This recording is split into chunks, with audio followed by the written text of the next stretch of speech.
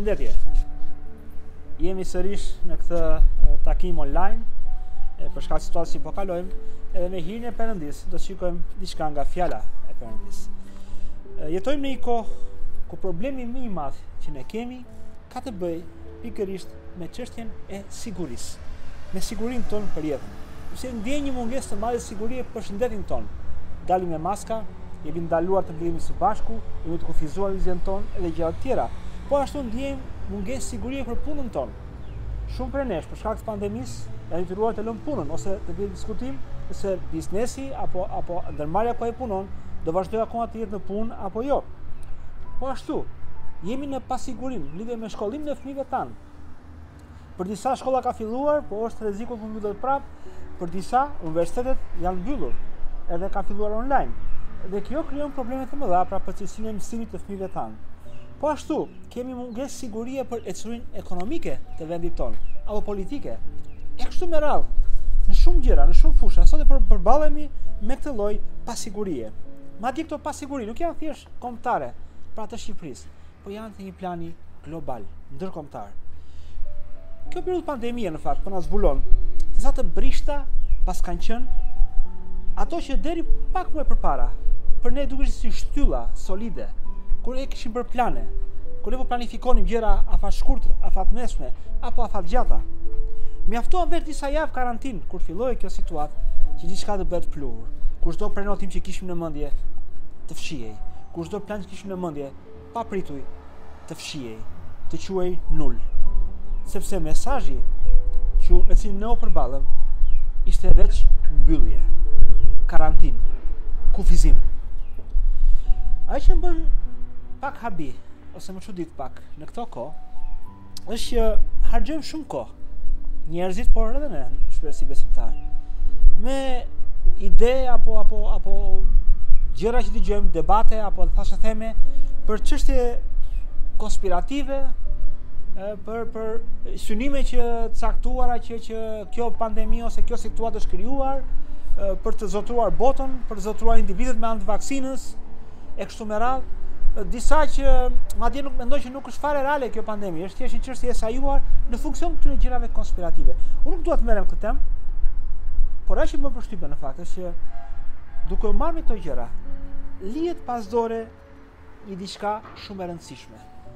Atë që kjo në fakt kjo situatë po na mëson. Ku e kemi vendosur ne sigurinë tonë? Sa e fortë apo sa të forta janë ato elemente, ato gjëra me cilin ne deri më sot kishim menduar se ishim të sigurt. Dhe papritur sot gjendemi si peshku pa ujë.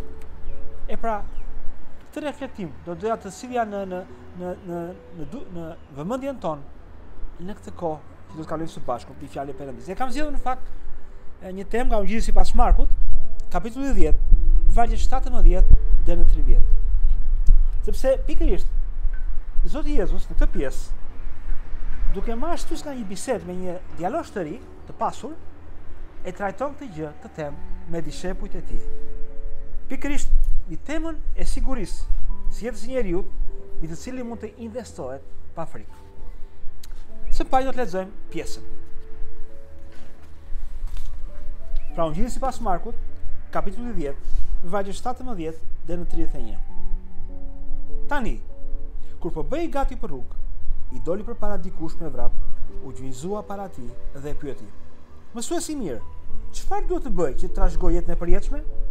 Dhe Jezusi i tha: "Përse më quan të mirë? Askush nuk është i mirë përveç një të vetmi, domethënë Perëndis. Ti një urdhrimet: mos shkel kurorën, mos vrit, mos vidh, mos bëj dëshmi të rreme, mos mashtro, ndero atin tënd dhe nënën tënde." Dhe ai, duke përgjigjur i tha: "Mësues, të gjitha këto i kam ruajtur që nga fëmijëria ime." Atëherë Jezusi e vështroi, e deshi dhe i tha: "Një gjë të mungon. Shko, shit të gjitha ato që ke dhe jepo të varfërve, dhe do të kesh thesar në qiell. Dhe eja, merre kryshin tënd edhe më ndiq." Por ai u trishtua për këto fjalë dhe u largua me keqardhje, sepse kishte shumë pasuri. Atëherë Jezusi, mbasi e hodhi vështrimin përreth, u tha dishepujve vet: "Sa vështirë është për ata që kanë pasuri të hyjnë në mbretërinë e Perëndis." Dishepujt u shtan nga fjalët e tij, por Jezusi foli përsëri u tha atyre: "O bij, sa e vështirë të hyjnë në mbretërinë e Perëndisë ata që mbështeten te pasuria. Është më lehtë që një deve të hyjë në përvrimin e gjilpërës se të hyjë një i pasur në mbretërinë e Perëndisë. Ata u habitën edhe më tepër dhe i thoshin njëri tjetrit: "Atëherë, kush vallë mund të shpëtohet?" Por Jezusi, duke ngurur syt mbi ta, u tha: "Kjo për njerëzit është e pamundur, por jo për Perëndin, nëse për Perëndin gjithçka është e mundshme." Atëherë Pietri filloi të thoshte: "Ja, ne lam çdo gjë dhe të ndoqëm." Jezusi, duke u përgjigjur, tha: "Në të vërtetë po ju them, nuk ka asnjëri që të ketë lënë shtëpinë, a vëllezërit, a motrat, a atin, a nënën, a fëmijët ose arrat për hirin tim e të ungjillit, që të mos marr tani në këtë botë 100 fish shtëpi, vëllezër, motra, nëna, fëmijë e ara, së bashku me përndjekjet dhe në botën e ardhshme jetë të përjetshme. Por shumë të parë do jenë të fundit dhe të fundit të parët." E pra, në këtë pjesë, si thash, Jezusi ishte duke shkuar te Jeruzalemi me dishepujt. Edhe u përballej me gjykimin, u përballej me kryqin, duhet të vdiste. Edhe për dishepujt, kjo nuk është një situatë shumë të komplikuar, shumë të vështirë. Ata ishin investuar prej më shumë se 3 vitesh, duke ndjekur Jezusin. Pra ata e kishin vendosur sigurinë e tyre tek ai. Po ndër kaq ky Jezus po shkonte me vetdije drejt kryqit, po shkonte me vetdije drejt vdekjes. Madje pa u përpjekur ta shmangte. Ç'to bëj me dishepujt? Në rastin e Jeruzalemit, Jezusi flet me dishepujt edhe për këtë çështje, duke ofruar garanci që ishin krejt të ndryshme nga sa ata si njerëz mendonin ose imagjinonin. Gjithçka fillon me një pyetje që një djalosh i ri i bën Jezusit: "Mësuesi i mirë, çfarë duhet të bëj unë që ta shigoj jetën e përjetshme?" Çfarë duhet të bëj që ta shigoj jetën e përjetshme? Është një pyetje shumë interesante, por edhe shumë e sinqertë. Pse e them këtë e sinqertë? Ky i ri kishte një praktike goxha fetare. Ishte i impenjuar në zbatimin e ligjit, në elementet e jetës praktike të zbatimit të ligjit. Gjithçka që ligji pra impononte, lidhje me moralin, lidhje me marrëdhëniet e ndryshme, me etikën e tij. Po pse mund ta them këtë gjë? Sepse nëse Jezusi i reagon duke i thënë: "Si shiko, duhet të bënte ligjin e përmbledhur disa urdhrime shumë praktike, disa urdhrime shumë praktike të jetës." Ky i ri si i përgjigjet? Thotë: "Mësues, i kam ruajtur këto gjëra që nga fëmijëria ime." Fjala ime ruaj ka kuptimin i kam zbatuar, i kam mbajtur, i kam patur parasysh. Pra, praktikisht ai është duke thënë Zoti Jezus që këto gjëra i kam zbatuar në vazhdimsi që nga fëmijëria ime, ose që nga mosha, kur një djalë hebre, që thua quhej përgjegjës, para ligjit, që nga mosha 8 vjeçare. Edhe në vazhdimsi akoma. Si reagon Jezusi? Nuk kemi reagim kritik nga Jezusit, që ta sfumonte apo ta përgjinjshonte. Përkundazi, thuhet që Jezusi e vështroi me dashuri, ndiu dashuri për të. Do të thotë që ky djalë ishte i sinqert në atë që po thoshte. Ai vërtet ashtu kishte vepruar. Ai vërtet bënte një jetë mund të themi të perëndishme në kontekstin e vet kulturor. E megjithatë, ai nuk pretendon që me çfarë ka bërë ai të ndihej në rregull, si fariseu. Te lutja, tek momenti kur duhet në tempull, që ne japin ungjil. Por ai shkon me të Zoti Jezus: "Çfarë duhet bëj më tepër? Çfarë kam nevojë të bëj më shumë që të mund të marr jetën e përjetshme?" Ai nuk e shikon si shpërblim këtë gjë, apo si diçka që ai kishte merituar ose po e meritonte me të vërtetë. Ai kërkon të kishte një siguri, nëse investimi i jetës së tij ishte në drejtimin e duhur. Dhe kjo më ka bërë përshtypje kur e kam parë të studiuar të pjesë. Ky i ri kishte të qartë që besimi në Perëndinë e Biblës ka një objektiv madhor, që është të trashëgohet jeta e përjetshme. Do me thënë, të mund të kalonte përjetësinë me Perëndinë. Ai kërkonte të kishte siguri në lidhje me këtë objektiv. Dhe Jezusi në përgjigjen e tij e vlerëson këtë sinqeritet. Ai pranon se vërtet ky i ri i kishte bërë këto gjëra, por njëkohësisht i vënë në dukje një mangësi, një gjë të mungon. Dhe ai që mungon këtij të riu, kishte të bënte me pasurinë e tij, apo më saktë me zotrimet e tij pasurore. Po ai ishte vërtet fakti se ai ishte i pasur që e pengonte apo e skualifikonte nga trashëgimia e së përjetshme. Bazuar në këtë, mos Jezusi është duke mësuar se vetëm të varfrit mund të futen në bretërinë e Perëndis, të pasurit jo. Por në fakt nuk është kështu. Nuk është thjesht pasuria që vjen në mëdyshe statusin e këtij djalit të ri. Ai ka të merrte sigurinë dhe mjetën e përjetshme në qiell, por duke llogaritur në mënyrën e tij për sigurinë e gjërave toksore, ku ai jetonte pra, bazuar në gjërat që ai zotronte. Dhe në momentin kur ai e vuri në diskutim, pra Jezusi ja vuri në diskutim këtë bazë, këtë llogari, kur i tha, shit gjithçka, çdo pasuri, nuk i tha për shitje për lek, por shitje për zotrime, për toka ose për kujt çfarë, çfarë bëti kishte ai. Kur Jezus pra, ja vën në diskutim këtë fakt. Çfarë ndodh me të? Ai tërhiqet. Sepse duk si pa kuptim. Ndjes si i zhveshur, si i pasigurt nëse bëhet këtë gjë. Është e ngjashme me atë që na jep Mateu te kapitulli 8, vargu 18-22. Kur flet për një njerëz që do të ndjekte Jezusin dhe ai, do të ndjek ty, por më lër më parë thot të varros prindit. Pra, fjala këtu është që ky burr, ky djalë kërkonte të kishte një siguri mbrapa. Përmes trashëgimisë, përmes ai do të zotronte si pasuri, si trashëgimia e babait. Edhe si në rastin e triut të pasur, ante Marku, ashtu edhe tek në rastin e Mateut, Zoti Jezus mëson sërish të njëjtën gjë, që ata duhet ta mbështesin të gjithë sigurinë e tyre te Perëndia dhe jo në llogaritë e tyre. Dhe kemi dhe dishepull që reagojnë kësi, ata janë pranishëm gjatë kësaj situate. Dhe ata reagojnë. Dhe në fakt, shpreha që thotë Zoti Jezus, sa e vështirë për ata që kanë pasuri, të hyjnë në mbretërinë e Perëndisë, nuk e referohet thjesht të pasurve. Sepse kemi reagimin e dishepujve, ata shqetësohen. Ata si të pasur. Hiq Mateun që ishte një ish doganier themi kështu, të tjerë ishin njerëz të thjeshtë. Nuk ishte të pasur. Pse u shqetësuan dishepujt?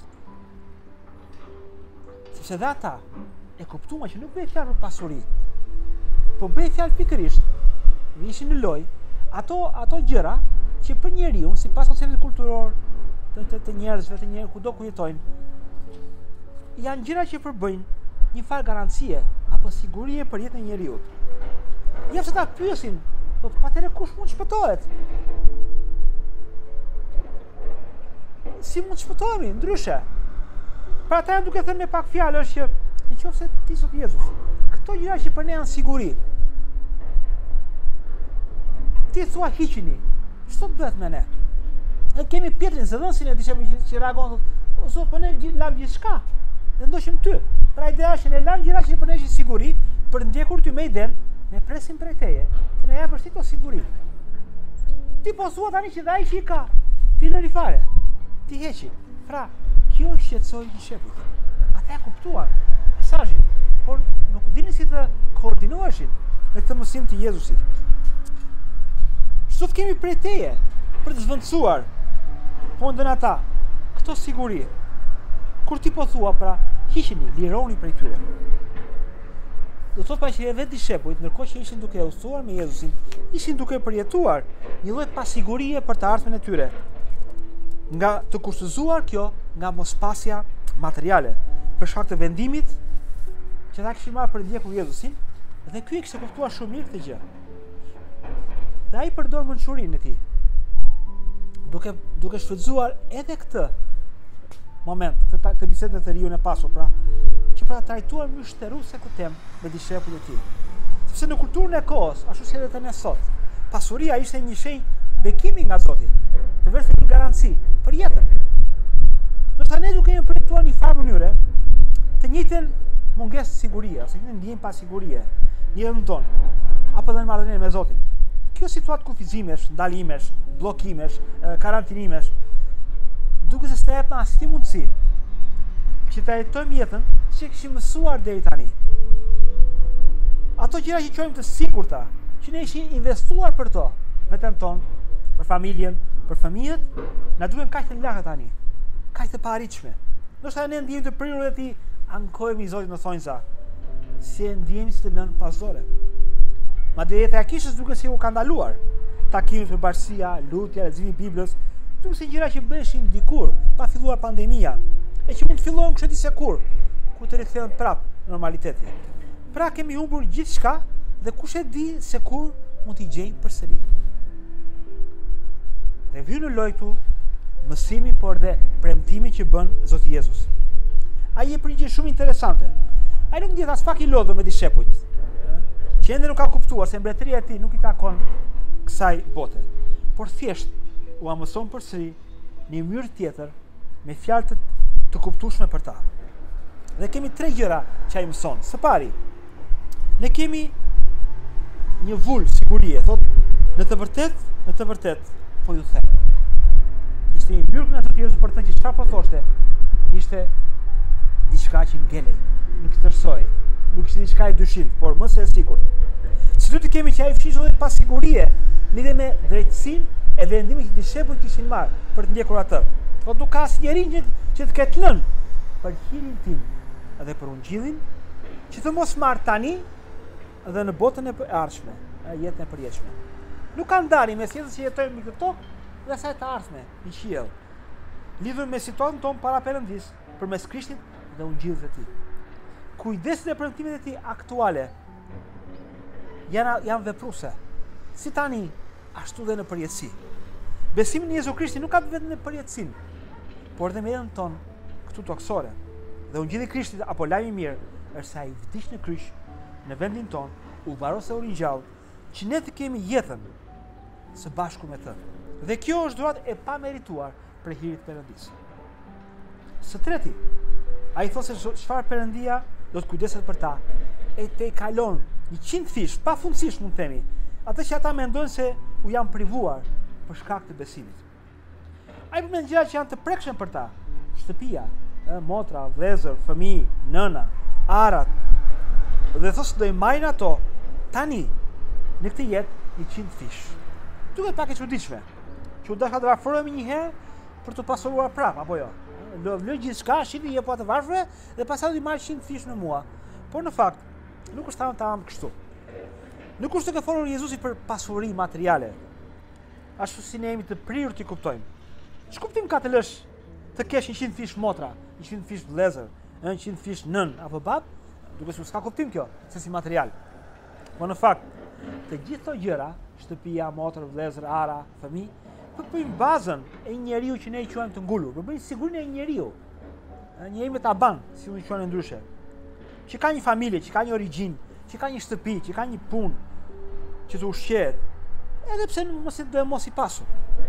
Ai që i ka këto gjëra, quhet njeri pa taban, njeri thua, jo i mbledhur. Sepse është njeri që s'ka asnjë siguri. Tani, Perëndia është i gatshëm, është e gjendje të na afrojë tani në këtë jetë, në hirin e tij, një siguri që e te kalon 100 fish, sigurisi ne pretendojmë se mund të kemi, pra duke i pasur këto gjëra. Sipas llogarive tona. Apo dhe sikur të kishim maksimumin e tyre, sikur ishim të pasur. Shumë herë mëse qemi tani, dhe përsëri, çfarë Perëndia ofron është 100 fish më e madhe. Dhe në përjetësi madje, do të kemi edhe jetën e përjetshme. Edhe atë kur rrethanat apo situatat materiale, duke se nuk janë mirë për syrin tonë, ato nuk kushtëzojnë apo nuk ndikojnë sigurinë që kemi në Perëndin çdo moment jetës sonë, sepse ai përmbush mrekulli. Kështu që duke e mbyllur vëllezër e motra, 3 gjëra do të lija në mendjen tuaj. Së pari, që në këtë botë, posaçërisht në këtë situatë ku jemi duke përjetuar, që ka pësuar një çarje shumë të madhe siguria, Krishti në fakt shkëlqen edhe më shumë se ai është siguria për ne. Që te kalon 100 fish, sigurinë e kokave më të mira që ne mund të imagjinojmë. E dyta, të besosh te Krishti dhe në ungjillin e tij, do të thotë të dorëzosh plotësisht tek ai, në sakrificën, vdekjen dhe ngjalljen e tij, duke lënë te çdo llogari materiale, afetare, sipas vendjes apo sipas mendësisë njerëzore.